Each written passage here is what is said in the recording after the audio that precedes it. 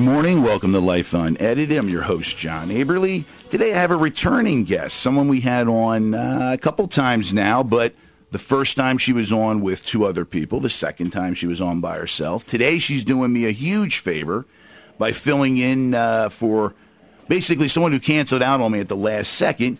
She is a paralegal. She is an advocate for better prison conditions, also a very strong advocate for reducing long-term sentences for nonviolent criminals.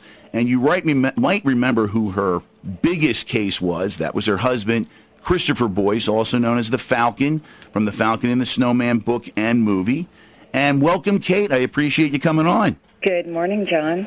Thank you so much. What is the weather like out in the Oregon area? It is lovely. Is it? Are you guys getting some decent weather there for the holiday weekend? We are.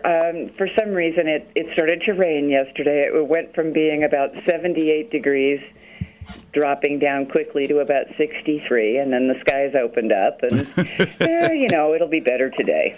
Well, here we go. You and I have talked about this before, and we talked about prison conditions and so on and so forth. But first, I want to jump into something else. Some good news I heard that you, Chris, and Vince, the writers of American Sons, got a tremendous review by Robert Lindsay, who wrote The Falcon and the Snowman, and I was able to find a copy of it, and it was very, very good.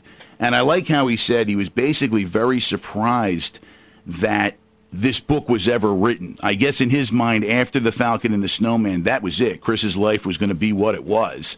And obviously you turned that around, and all of you guys made something big happen out of it. But that had to make you guys feel very good to see a review like that. Yeah, I think everybody wants to think they may have had the final word on it, but and Mr. Lindsay is a very, very lovely man, and I think that he did a good job for Chris in the beginning, and they were very good friends. And I think that Lindsay, particularly during the writing of The Falcon and the Snowman, really considered Chris to be his friend, and Chris considered Bob to be his mentor. So they struck a really, really great relationship after Chris was recaptured, and during the writing of Flight of the Falcon, Lindsay's second book, that friendship drifted apart, I believe primarily based on that book.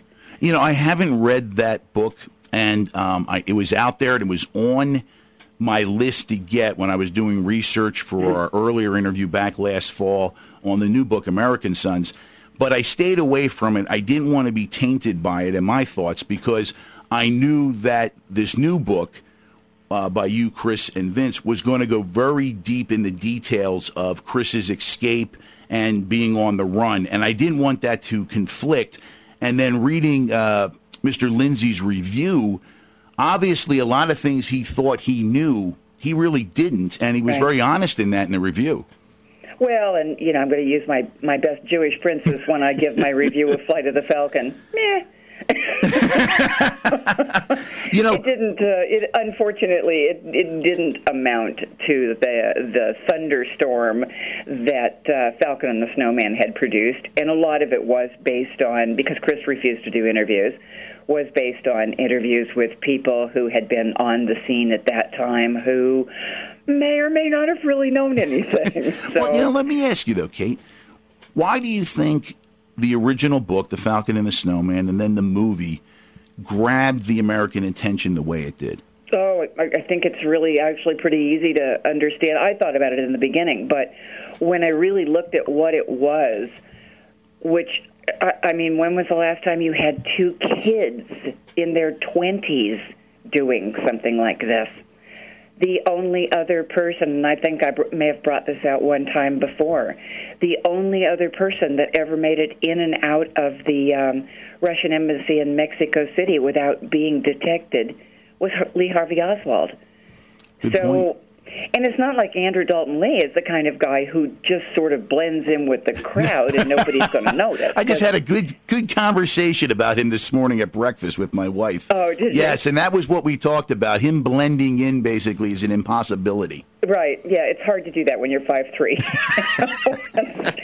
and you have an ego that's 10'7", which is amazing unto itself. Which is amazing unto itself that his ego is that big. But going back to that time period. Now I was a kid. I think I was 10, maybe 9 when all this went down. But I was thinking about this at the time. This is really a battle between two generations at that moment. You have the baby boom generation seeing what the world is for, Vietnam, the collapse of Saigon, all the problems this country's having.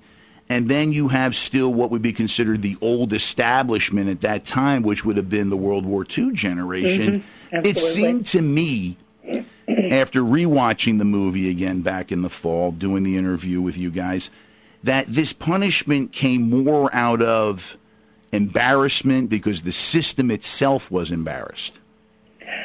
I think a lot of that is correct. I think, unfortunately for Dalton, and my heart really went out to him because I felt that a lot of his punishment was based on on his prior crimes, which had nothing to do with this crime. But because of the drug crimes, no matter how big or how small they were, I think that the judge, who has since passed away, Robert Kelleher, I think that Kelleher saw Dalton as a true threat to society, and it went just beyond the espionage. Whereas if you really look at it for what it was, you had one kid, Chris, with ideals, and that's what caused him to do this. And those to me are the conspirators and always the more guilty of the parties. You make a good point there, and there was something in. I really should be asking Chris this question, but I figure you're his wife, so you probably got the answer to me. Because I didn't think of asking it back when we did the interview in October. And my question is, because it's been very well documented, Chris's intellect, his kindness, everything about him doesn't say traitor to his country, doesn't say bad person. You know what I'm saying? None of this. He's highly conservative. Exactly. That's the interesting thing, yeah. Exactly. It's amazing. And I wonder sometimes, and it hit me really today, if Chris could have gotten away with what he had done and then would have been able to blend into the woodwork and no one would have ever known if he had not worked with Dalton. Your thoughts? I think that he probably would have gone off and he would have finished college and he would have become a history teacher at high school. And he would have gotten married, and he probably would have had 10 kids. I have absolutely no doubt about that. And I think that he would have lived with such a level of guilt that I don't know that he would have ever recovered from it. So he's one of those people that he has ideals that he truly lives by, and he suffers from severe guilt if he walks off the path. Absolutely. Yeah, I can relate to that. It's very painful. Yeah. Because it stays with you 24/7, even when you're trying to sleep. Just doesn't work. And we'll kind of finish this up because I do want to get into what I had you on, what I have you on for today to talk more about the prison system and other things related. But I do understand that the three of you, Vince and Chris, have picked up a new agent. We have. And that's going very well, and that there is talk of possibly doing a second movie based on the new book. There absolutely is, and there is a young man right now who is a screenwriter, and I'll give him a little plug. Go ahead. Alexander Poe has a movie out, which I believe people can view on Amazon and probably iTunes as well. It's called Ex-Girlfriends, and it stars Jennifer Carpenter from the Dexter series.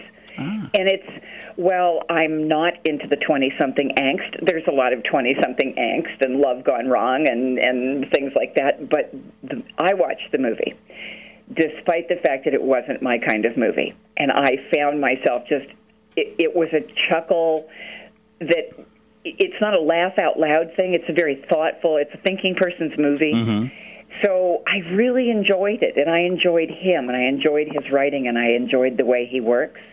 His grandfather, and he never tells anybody this, his grandfather was also a screenwriter, and he wrote the screenplay for Around the World in 80 Days, Cat on a Hot Tin Roof, Lilies of the Field, and some other Hollywood royalty movies.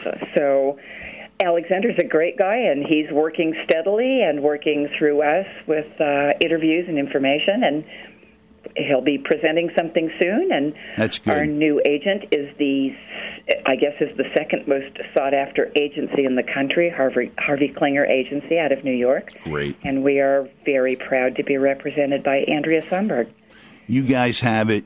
It's starting to come together. To be honest with you, it's scary. It's very scary. I bet it is. It's a change, a big change from the life that you and Chris have been living since he got out of prison back in the early 2000s. I mean, it's dramatically different, and where it's heading could put you guys on a whole different level of hopefully lifestyle, but also back out in the public a little bit. Mm-hmm. Well, it's sort of humorous to me because right before the phone rang and I grabbed you guys, we were sitting out on the back patio having coffee and discussing the fact I said, something about our bland, normal life.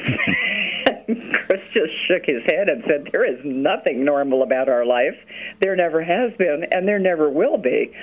So, yeah, I guess normalcy is really not what we're striving for anymore. But let's think about it, though. Let's go back to the both of you guys, your personalities.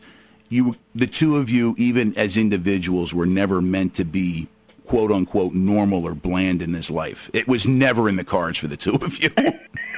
just doesn't work that way. I mean, your career, what you've taken on, what Chris has done, what he's been through, and what's about to hopefully happen to the two of you and Vince, I'm looking forward to kind of standing on the sidelines and watching it. I think it's going to be interesting to see how it goes down. And I do want to say something. On the book American Sons, which can be found on Amazon.com.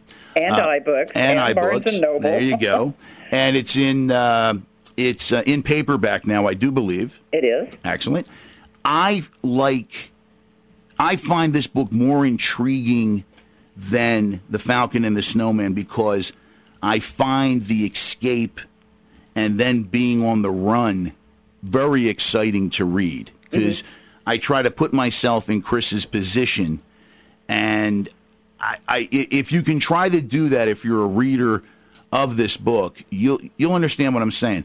You're putting yourself there, and you can actually feel what Chris is going through. I mean, being on the run like that, you might be free, but you're really not. Right. I mean, you're kind of, people are looking for you, and at any second things can change. So I find American Sons to be just a great read. And I just got a high sign from my producer, Bryn. So we're going to roll into a break, okay, Kate? Okay. And when we come back, we're going to get into the prison system reform and a few other things. Great. You're listening to Life Unedited. I'm your host, John Aberly. We're talking to Kate Boyce. Be back in a few moments.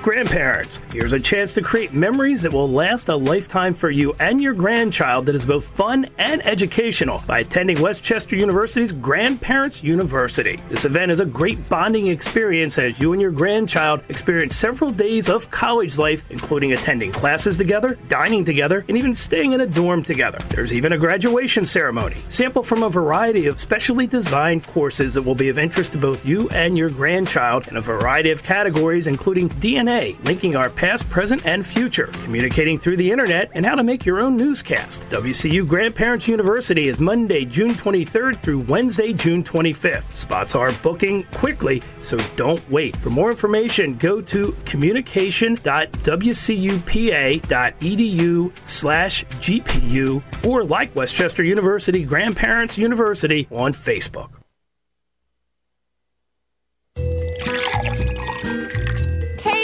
Aren't you coming down?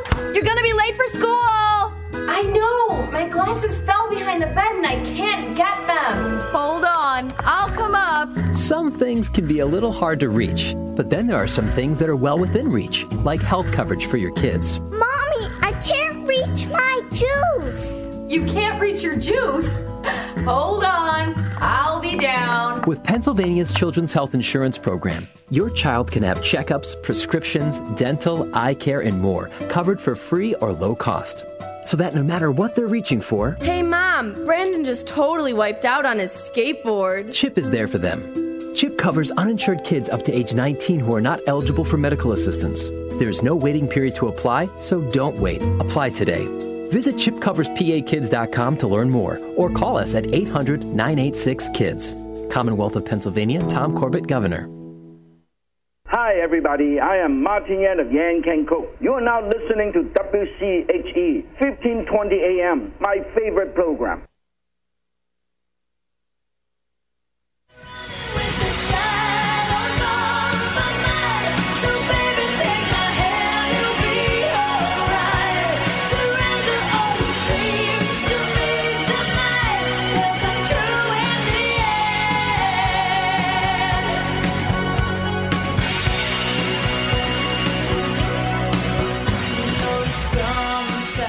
Welcome back to Life on Ed. I'm your host, John Aberle. Today my guest is Kate Boyce. We are talking about prison reform. Her background as a paralegal, going after tough cases, trying to get people out of prison on long-term sentences for, again, now remember this, non-violent criminals, people. We're not trying to get, or she's not trying to get out violent people, rapists, or anything like that. She's trying to get people out like her husband, Christopher Boyce, who was sentenced because of espionage. So these are the kind of people that Kate's going after. And Kate, before we get into the U.S. system, some of the stuff we didn't get a chance to talk about in our first interview, who has the best prison reform system in the country, if you had to give me your opinion? Oh, boy, that's a tough one. I'm going to have to say it's probably Maine, because they have educational possibilities, they have work training, they have all of that kind of stuff, unlike the states who really don't have the money to offer that. Is there a reason Maine would be different? Is it a progressive attitude that they have that's somehow ingrained in them since God knows how long they've been a state, or has there been an influence over the years? Again, if you had to take a guess to to why the system is what it is there. Well, it is a progressive attitude, but at the same time, a lot of it revolves around money. California has an exceptionally progressive attitude, and I know there's a lot of people going, "Oh, yeah, it's the land of fruits and nuts." But California for generations had job training, educational courses. They had all of that kind of stuff rooted directly towards inmates. But the problem was, as the funding started to drop off, there was nothing, and those were the first things that were cut. Yeah, they always cut the social services right from jump. They cut the work with the mental health system. They cut the work with systems to help women, children. Unemployment. It's always the first to go. Yeah, and the mental health system should actually be the last to go. I will get reamed for saying this, but I would much prefer that a state cut a child's art program than a mental health program for inmates. Well, you're going to have my support on that one, because when you break it down, after maybe the moment you first hear the statement, you go, no. But then after you think about it for a few seconds, you go, yeah, that makes sense. Because if you're going to long-term issue. Exactly. And if you're and we're going to delve into that in a couple minutes, because that's very important to this interview as far as I'm concerned today. But I want to go back and ask this question now. In the world, who has the best reform system that you've been able to study a little bit and understand? Sweden, the Netherlands, all of those places. What separates them from the U.S.? It appears that they have this thing called concern. Okay. It's shocking, I know, but they actually seem to care about what happens to their prisoners while they're in prison and what happens to their prisoners when they're released. And they have a parole system that is a little different from ours. They're assigned parole officers when they're released, but that parole is an actual follow-through from day one to the very end, where the officer is concerned about his charge. Interesting. So there's actually responsibility across the board. I think there's a lot of responsibility, and yes, of course, they have more money. or they just put more money towards this situation. I don't know. But I do know that because of things like this, the crime rate is a heck of a lot lower than it is here. I think also their system, the way they govern and how their tax system works, they're not, people would say that I guess that they're a socialistic type of state, but they're really not. Granted, they pay a lot of taxes, but they get a lot of services back. And maybe that's not a bad way to be when you start breaking things down in how a society, needs to run, what it needs to function on a high level. But that's a debate I guess I got to bring in somebody else at some point for. But what about the U.S.? Why are we so hung up on punishment? I mean, punishment to the point where in a lot of ways, it really is overkill, and I'm not just saying that to be funny. I'm saying it because it's real. It is, in some cases or a lot of cases, it appears to be overkill that we take the punishment too far. Your thoughts? I've always believed that a lot of our sentences were overkill. A sentence really needs to fit the crime, and it needs to fit the criminal, and that's the important factor. You can't write down a law, give a time for it, and then say, that's it. Okay, so anybody convicted of this crime is going to do X amount of years in a prison. You have to vary that by looking at who the new prisoner is. You have to look at the people that you're sentencing. This takes into account, and I'll just bring it up because it's still so egregious. When the Crime Control Act was passed by the federal government back in late 1983, it changed the sentencing structure for anybody going into the federal system. So at that point, where everybody prior to the passage of the Crime Control Act had parole hearings, had a lot more that they could do to help themselves in prison, all of a sudden you have this act that's passed, mostly because of the drug crimes that were happening in the United States. Yep. And now you take a kid who's 18 years old. He's been convicted of possession of cocaine for the first time, and it doesn't matter what the amount was, and he's going to do 25 years because it's written on the books that that's now the new statute. This is the penalty for that violation of that statute. And then those kids don't have an advocate. They have nobody to go to a parole board for them because there is no longer a parole board for them. So we, in essence, created lifetime criminals based on some of the sentencing guidelines that we have created. It goes now to me to the zero tolerance policies that have been put into effect at high school levels, junior high, all the way down to elementary school. We had a case out here recently where a little boy walked up to a little girl, I think they were in first grade, and he gave her a kiss on the cheek. And that caused all kinds of problems. The teacher got fired, the kid got pulled, the school board had to get involved. Does anyone have common sense anymore? I mean seriously, can we govern or put punishment in a place where we use common sense, Kate? I think we have become a society we run two ways. There doesn't seem to be any middle ground. I'll agree. We're either so lax that we pay attention to nothing, or we're so overprotective that we grab what would be normal, average behavior and we criminalize it.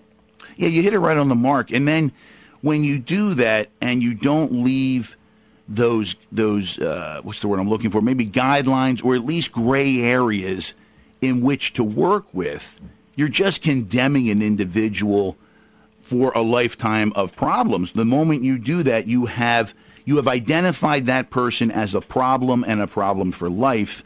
And I don't understand how we've gotten to this point. I think I said this the other day when we were having our conversation on the phone. Everybody wants and expects a second chance for themselves. Mm-hmm. We sell America as a second chance. Come here, you get a second chance. But in reality, do we really get those second chances once we get put into the system? No, I don't think we really do. I think in the beginning we did, John. I really do.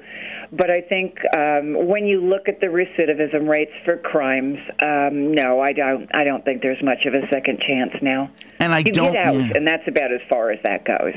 And I'm curious about where that turning point came? Was it during the 60s and 70s when there was a battle amongst the establishment, so to speak, the World War II generation and their kids, the baby boomers?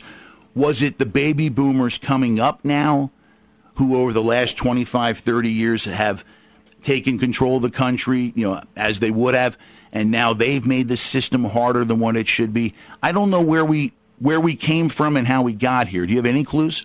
I don't think it was the baby boomers, okay. And I don't think it was the 60s and the 70s that did it. I think when I look at the real change in the criminal justice system in this country, I have to focus it right on the 1980s. And I think that if people remember back to the 1980s, those were the cocaine years. The war on drugs. That's what you're right. telling me. The war on drugs, the RICO statute, the battle that the government was throwing billions of dollars into that they lost before it even began. Exactly. I mean, and I think that's where our feelings started to change about this.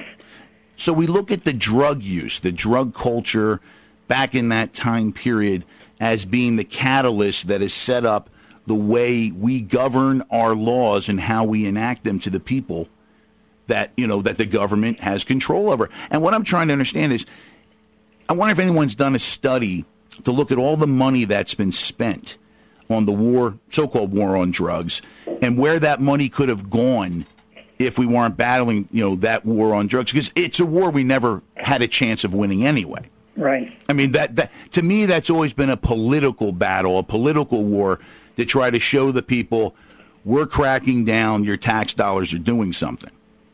Yeah, right. I mean, that's how I see it. I don't, because... Yeah, we're housing a lot of Colombians. Exactly, and that's how I think they try to, put it across there. What do you think... Well, no, actually, I'm pretty sure I know what you think. When you read about the zero-tolerance policies that are being enacted now to school children across the country, that's got to make you crazy. It does, and there's a lot of things that's interesting. And nobody expects this when I say it. There are things that I have an absolute zero-tolerance policy for. Smoking pot doesn't happen to be one of them. Possessing pot doesn't happen to be one of them. Small children carrying firearms to school does happen to be one of them. So, we just have some issues that we need to work out, and we're a little too free in some areas and a little not free enough in other areas. Kate, I have to agree. We're going to take a break right now. We've got to do a radio check for the upcoming softball game, so please hold on. You're listening to Life on Ed. I'm your host, John Averly. Today my guest is Kate Boyce. We are talking about the prison system. We'll be back in a few moments.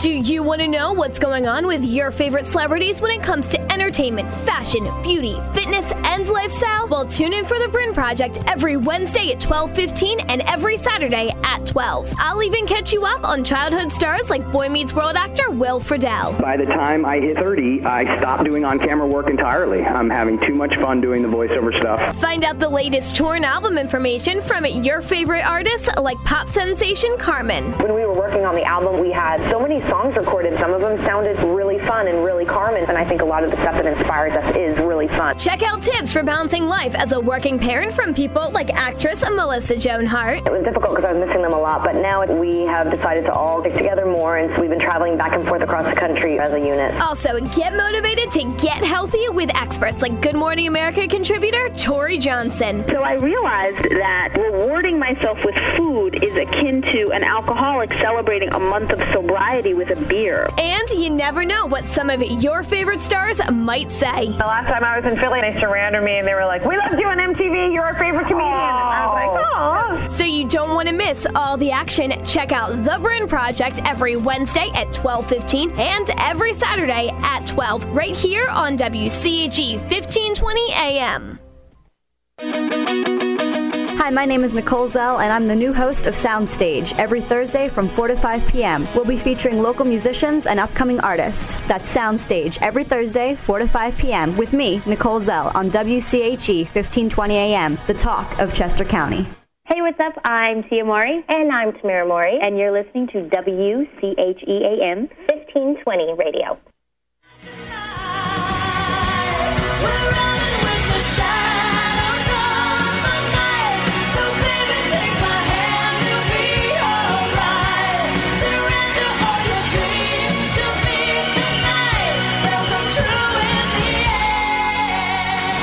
Welcome back to Life Unedited. I'm your host, John Aberle. Today my guest is Kate Boyce. We are talking about the prison system, prison reform. We're going to get a little bit now into the mental health system and how they really are tied together. The prison system and the mental health system. You'd be amazed how many people in prison have a mental health issue going on. And Kate, you've seen this personally. I mean, could you give a percentage if you had to take a guess? Of the prisoners suffering from mental health issues? Yes. I can tell you what the statistic is. It's 72%. 72%. That's outrageous. 7 out of 10 people coming into the prison system nationwide have some form of mental illness, identifiable mental illness, right, in their system. Now, you've been inside the system. You've worked with the system. You've worked against the system. I like that. My curiosity is, are there any other advocates? Are there is there a network of advocates like yourself trying to work the system, or are you like one of very few and far between? Well, there's a lot of advocates working for prisoners that have extraordinary sentences. You have the ACLU. Unfortunately, with the ACLU, and interestingly enough, I've just had, within the past 3 weeks, my own little head-butting with the ACLU, which surprised me, quite frankly, because of who I am. Yeah. I contacted the ACLU to discuss with them an inmate who had been kept in solitary confinement and had some pretty severe PTSD and mental issues because of it. And this is one of their big pet peeves, is the solitary confinement issue. And they waited a month to respond to me, and then they finally sent me back. I felt like a rejection from the publisher. Wow. They kind of wrote me back and said, well, while this would be a really great case to pursue, I'm afraid that it would cause more publicity for the person that was released than it would for us. You're kidding. No, I'm not. And I was flabbergasted to the point where I picked up the phone and I called the Portland office and said, are you people crazy? Yeah, I thought the idea was not to bring, was to help a person, not bring publicity to who you are. Well, my goal is always, and unfortunately, sometimes who I am does kind of get caught up in that, because if I can use who I am to make the authorities take one step back and maybe work with me a little bit, then I'm going to use that. I would too. I agree. It's kind of my little card to play. Yep. If it helps an inmate, I'm going to use that. But for the most part, I do what I do because that particular inmate is a concern to me.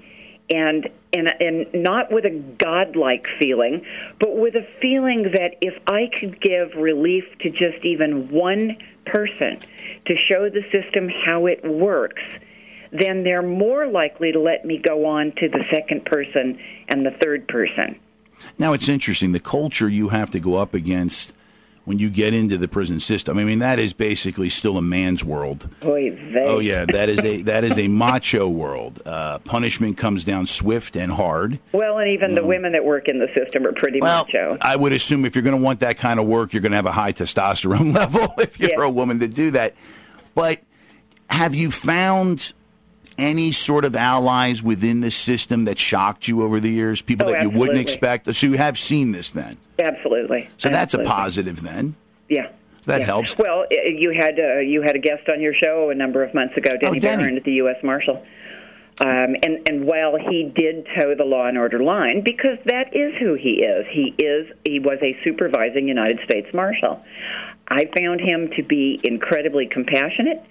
And in discussing Chris Boyce years after the incarceration, I found him to be willing ears and gave me certain bits of information that ultimately helped And I will never forget that. That was a kindness that I will never forget. Now, being Christopher Boyce's wife, has that been more of a positive in your work, or has that been looked at like, oh, God, here she comes again? God, is that big mouth coming? I mean, seriously, because if I saw you coming, I'd be like, oh, God, not again, please. Please, I got to get out of here. But seriously, I think a lot of people feel that way. That's very funny, but and I laugh about it later, but I believe I go in and out of the prison here in Oregon that is up in Wilsonville. Okay. And I go to the female side of it. And I know that those people now know who I am, and I walk in, and you can just see them just not really wanting to deal with me. I guess I can understand that, but probably because, let's face it, if you work inside the system like that, I think your belief system is already defined. And it could be a conflict in some way. And you're a very tall woman. You're a very imposing woman. I'm not sure I want to be. And plus, you're very intelligent. Do I want to go on those levels? I mean, physically and intellectually, she's powerful. I mean, but in a serious sense, though, when you keep pushing and pushing against the barrier, eventually you might break through, or at least you're going to put dents in it. And that's got to upset some people. Or I'm going to end up in jail myself, and somebody's going to have to post bail. Has that happened? It did happen on one occasion, and I won't go deeply into it, but I was held in contempt of court. And I was told that if I didn't, and I quote, shut up right that moment, that he was going to take me into custody. And I said, well, since that's probably a $150 fine and 2 hours of sitting on the park bench behind your office, I'm going to continue what I have to say. Very interesting. You have to respect someone who at least takes their belief system to the ultimate level. I have a belief, and I think it's sometimes very shocking to people because I'm one of those people that while I'm trying to get reformed drug dealers or spies or whatever out of prison, I'm also the same person, and so right away everybody wants to stamp bleeding heart Democrat liberal all over me. I'm not a Democrat. I'm Peace and Freedom Party. I am more than just liberal, but I'm the same person that believes in a mandatory 1-year jail sentence for first offender drunk drivers. I just, prison has a place, jail has a place, and it should be a teaching place, and it should be a place that when you've committed your crime, by going there, you're being punished, but at the end of it, you're going to have your life back. I agree. If you don't have any hope while being inside the system, you're just going to conform to what the system is. Right. That's the only way you're going to survive. Well, imagine this. Imagine you are 18, 19, 20, 21, and you have just done something phenomenally stupid. You've robbed a bank or you've sold drugs, and now you are looking at a sentence of 10 or 20 years. And you go into the system, and you're issued your clothing, and you're issued a bunk, which at this particular moment, the bunking is so overcrowded that they, in some prisons, particularly federal, they've taken over the rec rooms and things like that and stacked bunks with 18, 20 people in one room because of the overcrowding. Just a powder keg waiting to happen. Yeah, it really is. And then they finally disperse them out to places where they need to be.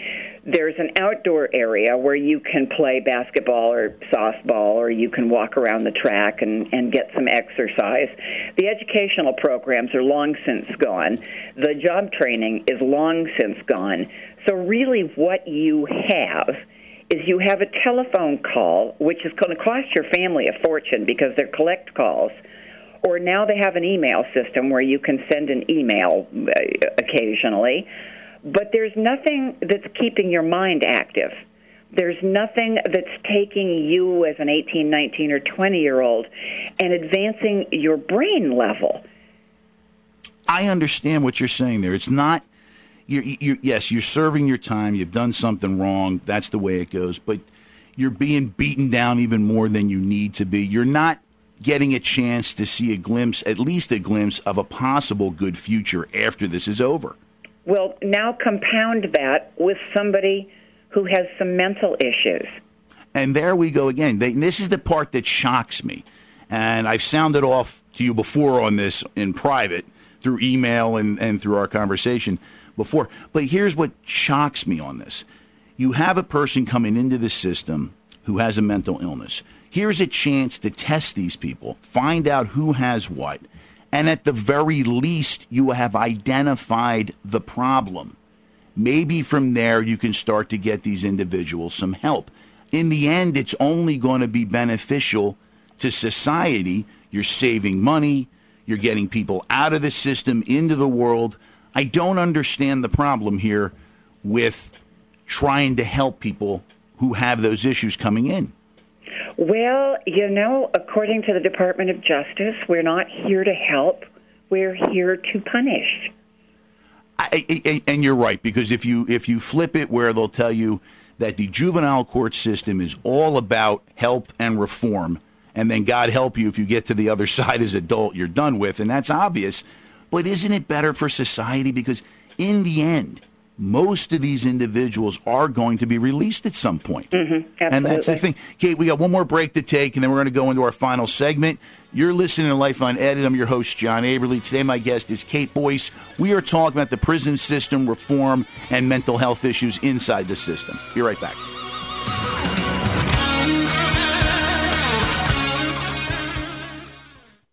What do I want? I want to be seen faster. I want to spend as little time in the waiting room as possible. Less waiting. More taking care of me. At Brandywine Hospital, you'll find the 30 minutes or less ER service pledge. 30 minutes or less? You can even find our average ER wait time online or with your mobile device. Don't wait when you need care fast. Turn to Brandywine Hospital. Learn more at brandywinehospital.com. These past few years have been tough on all of us. You may have even given up on your dream of owning your own home, but don't give up just yet. We're PHFA. We help people realize their dreams of owning their own home with features like competitive interest rates, down payment and closing cost assistance, and even free home ownership counseling. PHFA can make your dream of home ownership finally come true. Learn more at phfa.org or call 1-800-822-1174. I'm Brian Hudson, and we're PHFA. Welcome home. This is Brian Swan, president of Penn Liberty Bank. Penn Liberty Bank is a locally owned and operated bank committed to supporting vital not-for-profit organizations in our community. Since 2004, Penn Liberty Bank has contributed over $2 million in charitable donations and sponsorships to hundreds of not-for-profit organizations. Let me introduce our client, Patricia Roberts, Executive Director and co-founder of AIM Academy, located in Conshohocken. Thank you, Brian. As you know, AIM Academy is extremely pleased with the level of service that Penn Liberty Bank provides. Your response to each request has been professional and timely. We have had a number of different banking and financing needs, and Penn Liberty has made the process easy to implement. As a head of school for children who learn differently, I appreciate the flexibility that your partnership provides AIM Academy. Penn Liberty is the ideal community partner and takes this responsibility seriously. Thank you, Pat. To find out how Penn Liberty Bank can help you, visit us at PennLibertyBank.com. Member FDIC, Equal Housing Lender. Hey, I'm Sarah Chalk from How to Live with Your Parents for the Rest of Your Life and Scrubs, and you're listening to WCHE 1520.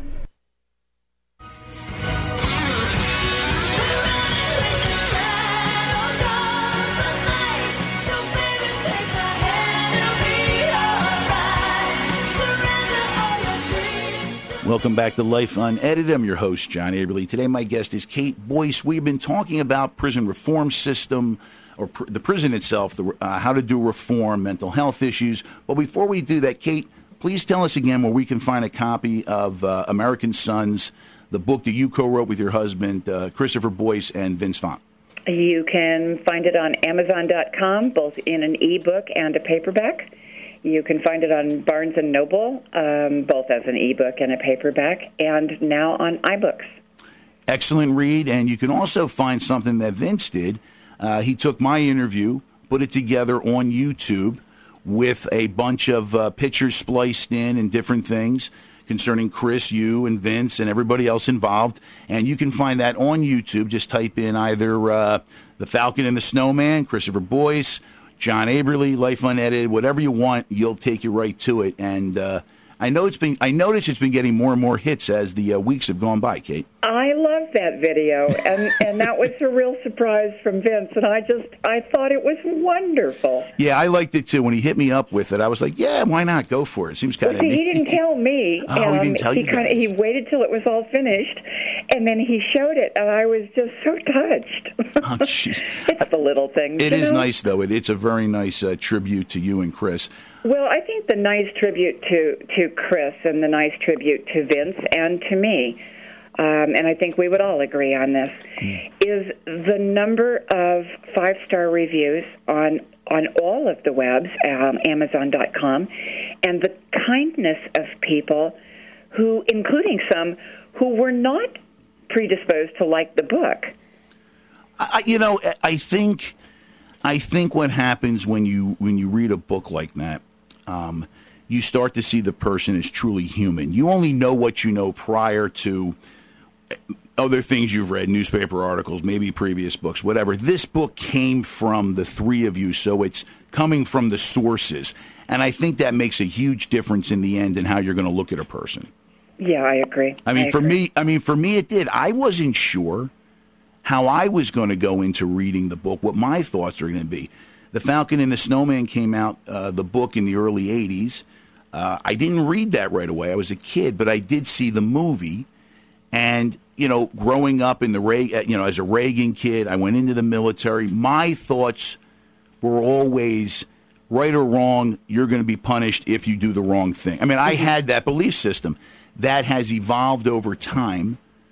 And reading the book, American Sons, was just very, very eye-opening to me.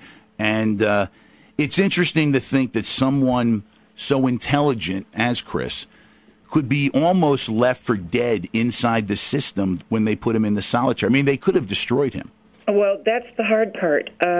While Chris was stronger than they were, so many young men and women aren't. And there is a group called FAM, Families Against Mandatory Minimums.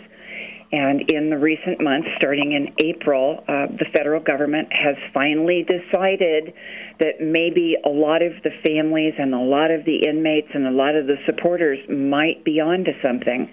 And they've started a new project called Clemency 2014, which is based initially on older prisoners, people who have been in there who are maybe geriatric, as my client certainly is, and the younger prisoners who've served a 10-year sentence. You have to serve a 10-year sentence. And they were drug charges from the 80s or 90s that were part of the mandatory minimums, where it was one crime that, had it been under the old laws, would not have been sentenced so strictly. So it's allowed a lot of us to move forward to do commutations or clemency for some of these people. And I think it's going to affect thousands of people. And that's a good thing, but I think we have to take it a step further. You have nonviolent criminals, in some cases, we'll say white-collar criminals, coming out. They have felony convictions on their rap sheets. They can't find jobs. Right. And with the Internet today, they might have been involved in something. Maybe they made a mistake. Maybe they got caught up in something that they got pulled in, and it was just the way it happened, and that's it. But no matter how it went down, they are convicted felons, and now they're out there trying to find work. At what point do we finally forgive and forget so these people can go on? They're not violent criminals. And, again, I don't understand. You can Google someone, you find out they did this, and then you just walk away from them. It seems like a waste of a life. Yeah, it is a waste of a life. And to some employers' credit, there is a list that, so if anybody out there is listening and you have a felony and you find that you can't get work because of the felony, here's a tip. If you go online and you Google, and we Google a lot, companies that hire felons, you're going to get a list of about 2,000 employers nationwide, some of which, and I will name, Calvin Klein Corporation, which I was very pleased to hear, Alaska Airlines. These people make it a point to hire somebody that's been convicted of a nonviolent felony. And I couldn't be prouder of the fact that I'm, label conscious and I wear Calvin Klein. So it makes me very happy. It feels like I'm contributing to something. It's just Alaska Airlines went 2 notches up in popularity in my book simply because they do that. But there is a list of countries or companies nationwide that make it a practice to hire nonviolent felonies. That's and I am just thing. Thrilled. I think that's a good thing. Why throw away knowledge, a human being, everything about them for no reason? In my last question, because we got a couple minutes here. Okay. And this is important to me because I'm really curious about this, to how you became who you are. It's very important to me because I find you fascinating. Who is or has been your biggest influence? My mother. How come? Well, actually, my mother and father equally. From the time that I was a small kid, my parents, they were very strict, and they did punish, and there was none of that wait till your dad gets home kind of nonsense. They allowed me, and they allowed my brothers, to be the people that we are. And I grew up in a very strict Marine Corps family. My parents were different from other parents. My parents were the ones that, even in the 60s, 70s, 80s, your gay friends are always welcome here.